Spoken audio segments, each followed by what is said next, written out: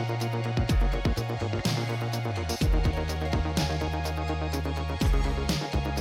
it going, Hill City Church? So grateful that we're gathering around God's Word together today. If you've got your Bibles, go ahead and join me in the book of Romans. We are continuing just into a collection of sermons where we are walking through the entire book of Romans. We believe that that letter to the church at Rome has so much to say for the church, has so much to say for our church. And so I want you to come with me. Chapter 1, we're going to pick up where we left off, verse 8. He says, First, I thank my God through Jesus Christ for all of you, because your faith is proclaimed in all the world. For God is my witness, whom I serve with my spirit in the gospel of his Son, that without ceasing I mention you, always in my prayers, asking that somehow by God's will, now at last may succeed in coming to you. For I long to see you, that I may impart to you some spiritual gift to strengthen. That is, that we may actually mutually be encouraged by one another's faith, both yours and mine. I don't want you to be unaware, brothers, that I have often intended to come to you, but thus far have been prevented, in order that I may reap some harvest among you as well as among the rest of the Gentiles. I am under obligation both to Greeks and to barbarians, both to the wise and to the foolish. So I'm eager to preach the gospel to you who are also in Rome. For I'm not ashamed of the gospel, for it is the power of God for salvation to everyone who believes, first to the Jew and then also to the Greek. For it is the righteousness of God is revealed from faith for faith. As it is written, the righteous shall live by faith. Well, church, let's bow our heads and our hearts for prayer. Father, we love you. We thank you for your grace and we thank you for your word. And so now, God, would you tune thy ears to hear thy grace? Might our hearts be stilled so that your word has fertile soil to land in. Lord, we want the seed that is your word, Lord, to find and take deep root into our soul and produce fruit in our life. We want to hear from you today, Jesus. That's what we desire more than anything else. So calm and soften the voices, God, that might even be raging and bringing anxiety, all the things that are looking forward to the next week, Lord, all those things. Let's just push them away for the next few moments. And let's rest in your word, be strengthened and encouraged by your word, challenged by your word. In Jesus' name we pray. Come on, all God's people said, amen. I want us to dive kind of right back into the text here. We understand that Paul's writing this letter to a church in Rome. It's written somewhere around 57 AD. Again, he's had some time to rest. He's in Corinth. He's got some margin to sort of think. I want to encourage some of you this. Some of you are living your life in such a fast pace that you think you're able to produce your work when you're in that like heightened state, Lord, of adrenaline. And I just want to remind you that your best work, my best work, Paul's best work actually comes out of a position and a posture of leisure. So he's at a place of rest. He's able to kind of collect his thoughts. And he's not simply wanting to just refute something or instill something, but he's wanting to really give a full sort of presentation of the good news. He's wanting to give the gospel to this church because he understands that if this church is to have any sort of unity, if it's to have any sort of foundation, that foundation has to be on the good news of Jesus, the gospel of the kingdom of God. And so he begins to kind of tell them, and he unpacks this kind of with a thanksgiving. He lets them know that he's just grateful for them. He lets them know that their faith actually is reverberating out from their life and in their community, and it's being heard, that their story is being heard from different people in different places. I want to encourage you that your life actually has an echo. It has the ability to affect more than what you are even aware of and what you're even kind of able to understand. Let me encourage you with this, that your life, your faith, your witness has the ability to travel beyond yourself and impact those that you might never meet. Paul's saying to them that your story, your faith, church in Rome, people are talking about it. They're hearing about it. They're aware of what you are doing and what you're going through. He also says to them that I have this affection for you. I have this deep desire to come and to be with you. And he says, I'm actually thinking about you all the time. I keep you in my prayers. I'm constantly sort of bringing you before the Father. I want you to see this, that he has a Christ-centered devotion, Paul does. And he has a pastoral heart.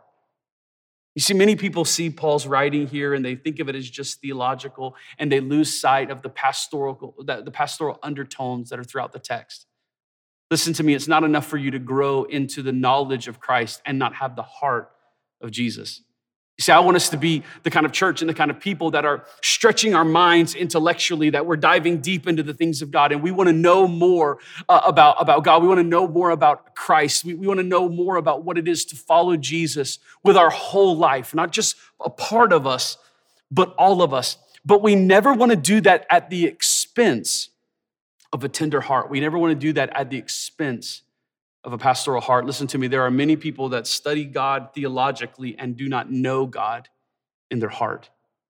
Maybe you found yourself in a season where you get to a place where you're kind of chasing, it's almost like a cat chasing their tail or a dog chasing their tail. You begin to just swirl around these questions in your mind, and you think that the end of it all, the way that you find peace and the way that you find calm in your life, is just to have enough intellectual prowess to be able to wrestle these concepts and these ideas down. I just want to remind you of what we see in Paul. Yes, have an intellect that's robust. Paul, a Pharisee of Pharisees, studied under some of the greats, was a thinker, was a brilliant man, but never allowed his brilliance to supersede his tenderness, his heart towards people. What I want you to see in this letter to the church in Rome, as we continue moving in the next few weeks ahead of us, I want us to keep in mind his heart for them is what's actually fueling the writing of this letter, because he loves them, because he cares for them. He loves them even though he hasn't been able to be around them yet. He hasn't spent time with him, but there's still this sort of affection. Why? Because he knows the influence that place has. He knows the work that God's doing there. He also knows that it very well may be the gateway to him moving into Spain and moving into some other places to continue the work that God has called him to. He understands how pivotal this place is. His affection for it is deep. Basically he says, we may not be in person.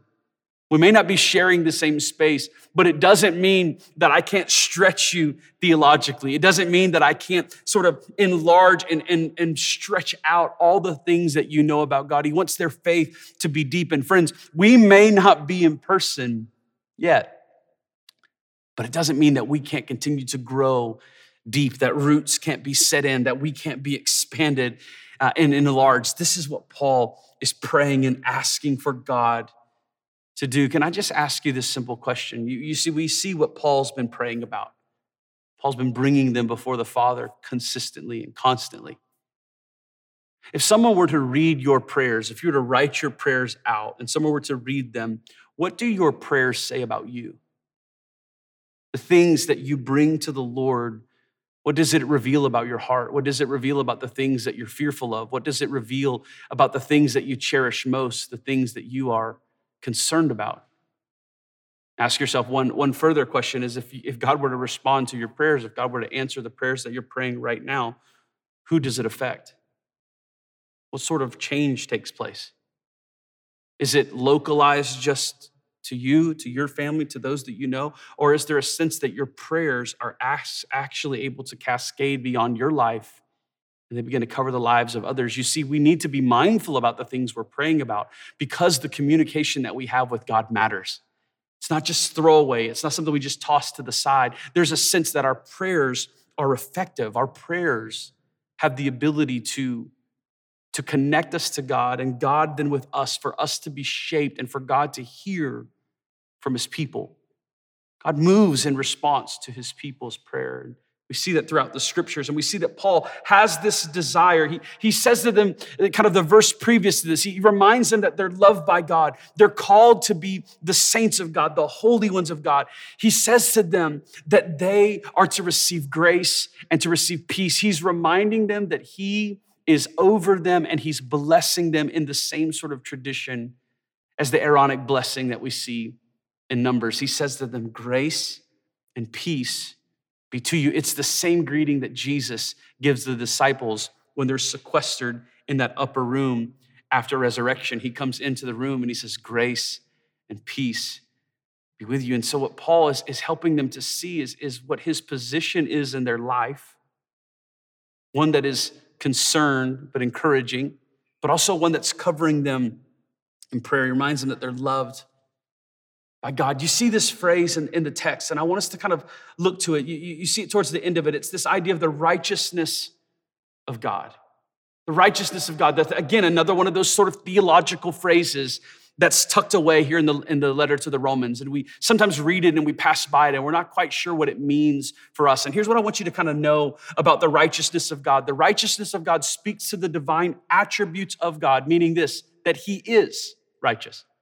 So it speaks to the divine attributes. It speaks to divine activity, that he comes to rescue us. His righteousness is the way in which he saves, the way in which he comes to lift the burden. And it's also the divine achievement. And the divine achievement is the salvation that shows and demonstrates that God is righteous, and then he bestows that upon us.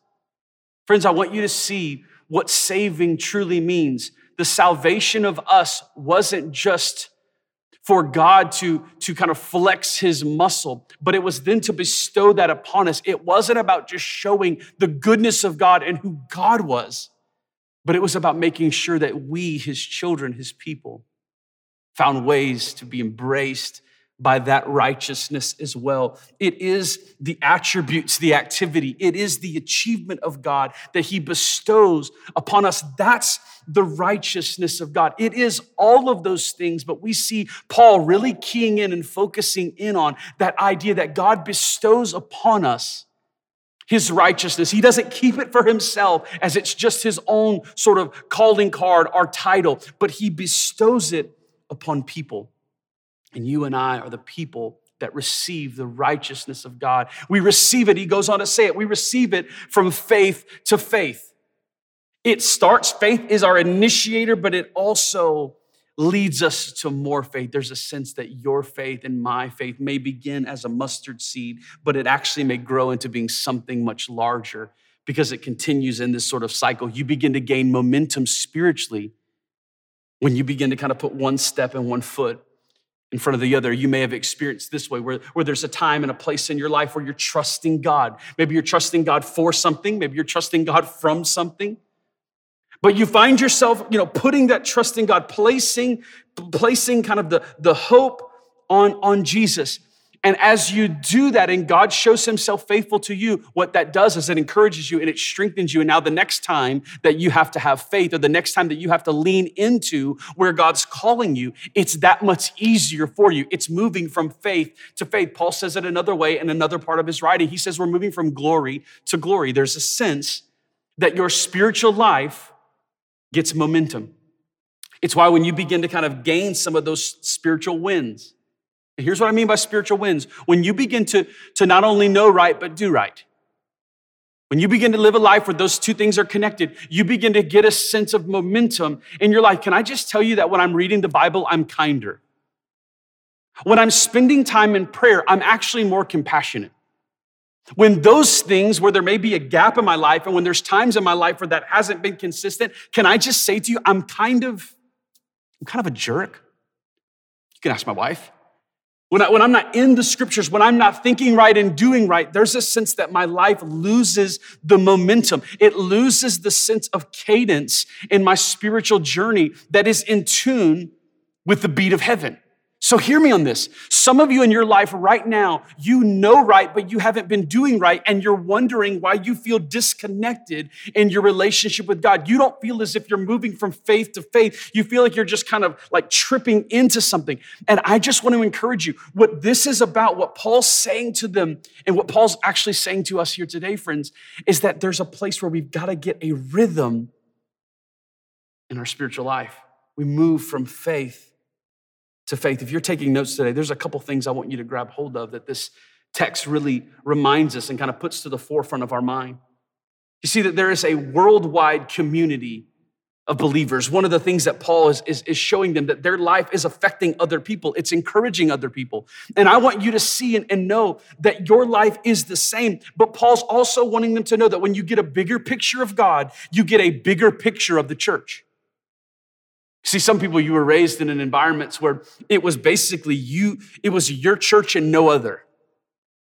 You're for and no more, maybe is how you would say it. There was other churches down the streets, maybe other denominations, and they did things maybe a little bit different than the way in which your church did things. And you might not have said this explicitly, but it was definitely implicit that your church had it right and everyone else was just trying to figure it out. Maybe they would get into heaven. We laugh at the ridiculousness of that, but how many of us in seasons of our life, we've had a small view of God and God's saving deeds towards his people. We saw God was only for maybe a select few. You see, it's a sad thing when we trap God into some sort of box that we've created and we keep people away from God because we're not able to actually view God through the broad lens that is who God is. And what Paul's trying to do for this church in Rome, in a way to unify them, a way to bring their differences, Gentile and Jew, together, in a way to bring them and to have unity, he's letting them know you've got to enlarge the way in which you view and you see God, and the way in which you do that will enable your church to have that larger view. Maybe, friends, the reason why we have a difficult time loving a neighbor or loving who is supposed to be a brother and sister in Christ is because we actually haven't created enough space and room in our lives and in our minds for who God actually is. It's much easier to create an image of God that we're comfortable with than to actually get a full view of who God is. My prayer is that as we're moving through this letter, as we move through this text in Romans, that we would actually come to a greater understanding of who God is, and we would let go and even destroy the idols that we've created and called them God. You see, idolatry is fashioning something that we worship in place of God, and it is also worshiping an idea of God that is not congruent with who God actually is. Idolatry may be us worshiping a too small version of who God is.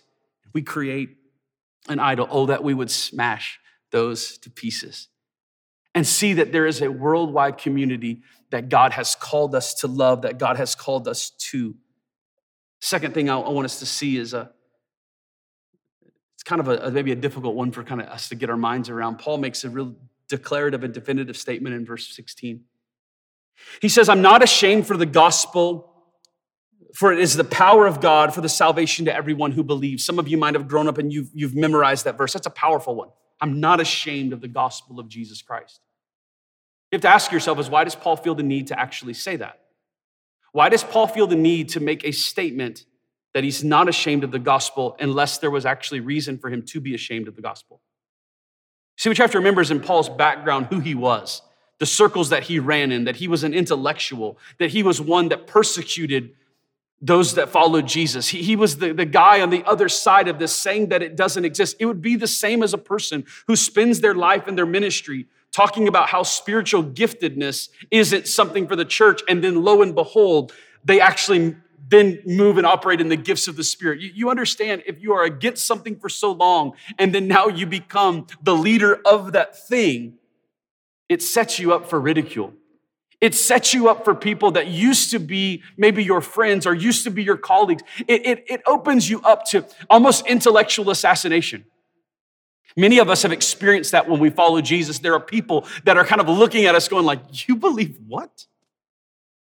And I just want to say to you, we've got to get to a place where we recognize that the cost of the gospel, the price of the gospel here in our culture, it's actually on the rise. It's getting more pricey and more expensive for us to be followers of Jesus. So we're going to have to grab phrases and statements like this, scriptures like this one, and stand on it and remind ourselves that we're not ashamed of the gospel of Jesus Christ, because it is the power of salvation to all that believe. But we're also going to have to understand that there may be good reason for us to be ashamed, because people may be attacking our intellect. They may be attacking kind of who we are. They may be attacking our character just because we love Jesus wholeheartedly and we desire to follow him. Hear me on this, friends. Why is there margin, space for us to be ashamed? Let me just read some things that we actually believe. That there is one triune God, not a plethora of gods, nor an impersonal consciousness at the heart of the universe. Friends, we believe that there is one God. We believe that the single most important event in human history throughout all of the world is Jesus' death, his crucifixion, and his resurrection. We believe that Jesus' death was the atonement for human evil, not merely an example of human suffering. See, again, we have to be very, very careful the words that we use in what we talk about Jesus and how we talk about Jesus, because what we may be doing is reducing the sacrifice of Christ to just suffering rather than the atonement for sin. We believe that God raised Jesus from the dead. We just celebrated that a few weeks ago, resurrection. And it's no empty metaphor for God's continuing cause. Friends, we believe that he was dead, buried, and raised again to life, that God has placed a human being, the exalted Lord, at the helm of the universe. We believe that Jesus is the only way to God, not that there are many ways to God. We believe that the gift of the Holy Spirit is a real experience, not the name that we give to our religious conscience. Do not reduce the Holy Spirit to just that still small voice in your heart. It is those things, but it is God. The Holy Spirit is speaking and leading and guiding, not just your conscience. That the church is the gathering of the saints for service to God, not just a religious society with backward beliefs and Victorian era morals. You see that high price of following Jesus. It's becoming a little bit more apparent to you now as you're hearing some of these things, because now to follow Jesus, to have a biblically centered and structured faith is going to give margin for people to begin to take shots at you. And I just want to remind you what Paul says.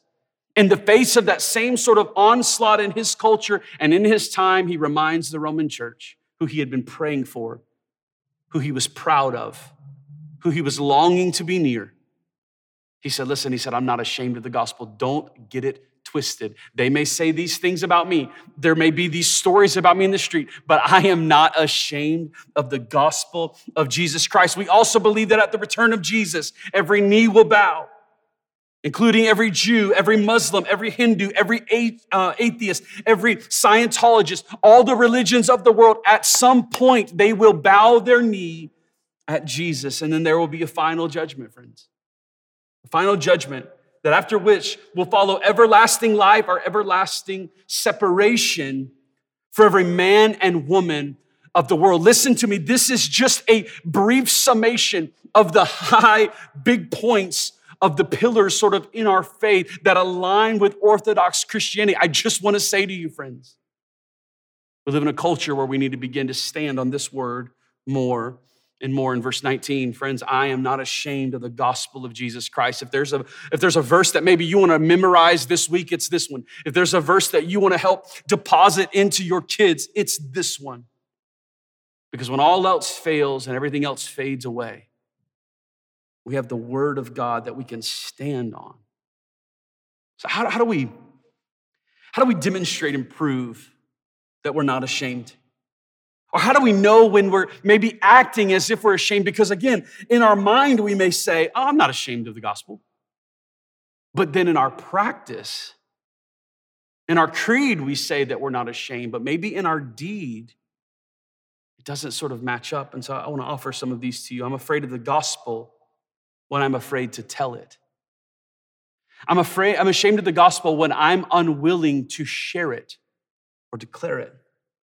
I'm ashamed of the gospel when I'm too intimidated to uphold it. I'm ashamed of the God when I'm too lazy to teach it. I'm ashamed of the God when I'm too selfish to live a life worthy of it. And I'm too ashamed of the gospel when I make other things the center of fellowship.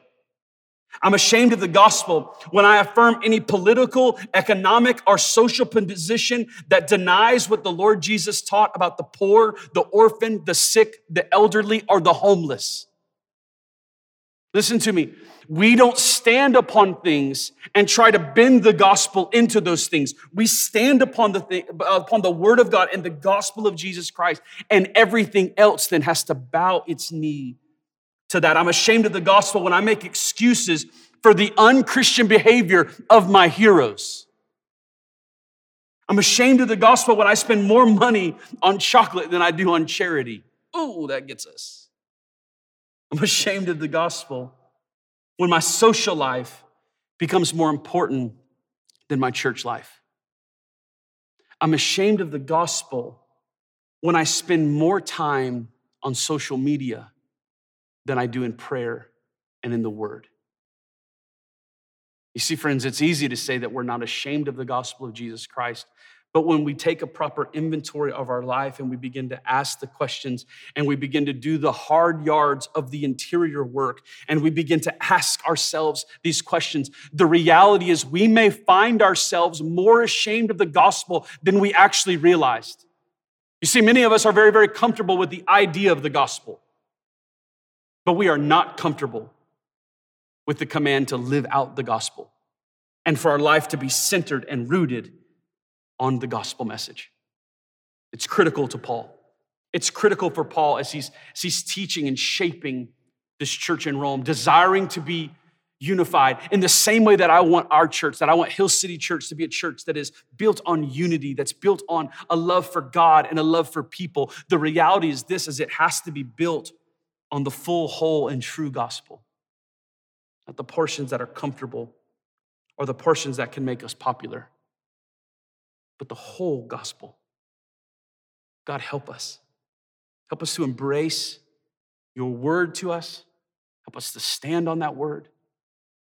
You see, friend, right now, I want to simply just ask you to respond in this moment. If you are not ashamed of the gospel of Jesus Christ and you are willing to make that step and that declarative statement here now, write that in your notes, nod your head, email us, let us know, hey, I want to follow Jesus with my life. Maybe for you, you've been saying that, but you haven't been doing it. But this is a moment where you make the decision. You make the decision to begin to follow Jesus wholeheartedly, both in thought and in action. Because what a dying world needs, a world that is searching for hope, what they don't need is our ideas. What they need is for us to actually be able to show the gospel to them through our lives. Preach messages with words, but live messages that are heard much truer and much louder with your life that is congruent with that message. I believe the preaching of the word, I believe the gospel demands a response. The response for us today is to declare to the Lord that we're not ashamed. The response today is to say, God, I'll follow you wherever, whenever.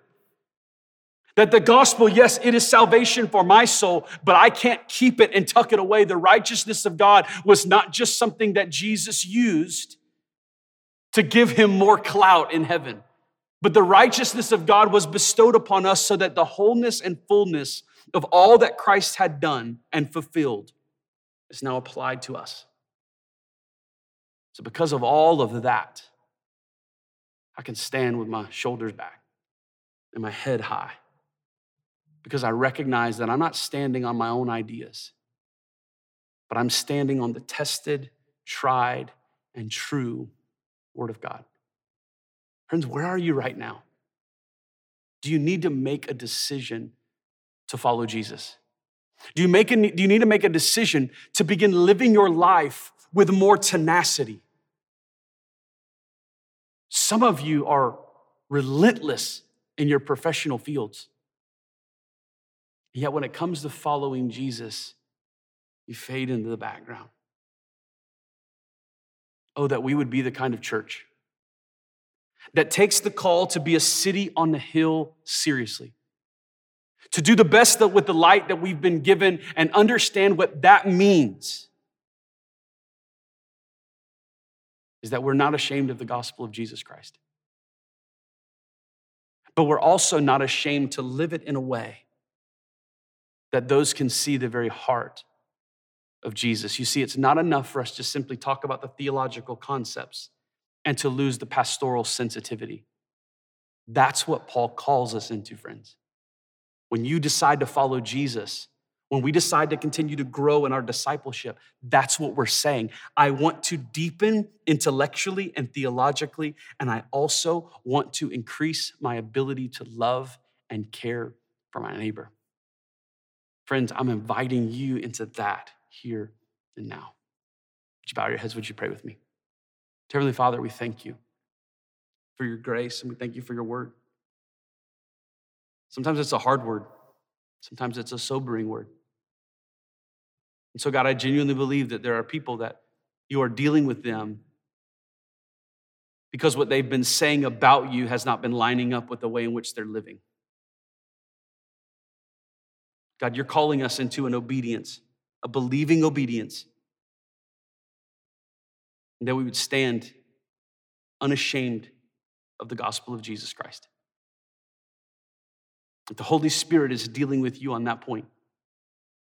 Again, maybe you've never decided to follow Jesus, and for you, this is that moment where you recognize, listen, there are things in my relationship with God that are broken, and the only way to fix them is not my effort, but it's the sacrifice of Jesus. And I receive that, I accept that, and I know that this is the first step of many. Maybe that's where you are today, friends. Maybe you're also here in this moment and you recognize that you have been professing with your mouth, you've been believing with your heart, but your life has not been living consistently with what you've been proclaiming. And right now, there's grace for you. There's grace for you to move from faith to faith, to build that momentum in your soul, to live a life that is in rhythm with Jesus. In the name of Jesus, we pray. Amen. May you know that in the same way that Paul prayed without ceasing for people, may you know that's the same call that's on your life. For there to be a group of people, for there to be persons that you are praying for, that you are calling out to God on behalf of. But may you also know that the private devotion that you have is not to cancel out the call of your life, to actually have public professions of your faith as well. So may your prayers in private be lived in public, and may both of them be an offering unto God that is pleasing. Grace and peace, church. We love you so much. Thank you again for tuning in today. I'm just loving this collection of sermons on the book of Romans. And as we're seeing, the book of Romans is all about what it means to follow Jesus. And we want to come alongside you on that journey as a church. Whatever we can do to help serve you on your journey with Jesus, please reach out to us and let us know so that we can walk this path together. We love you guys. We'll see you next week.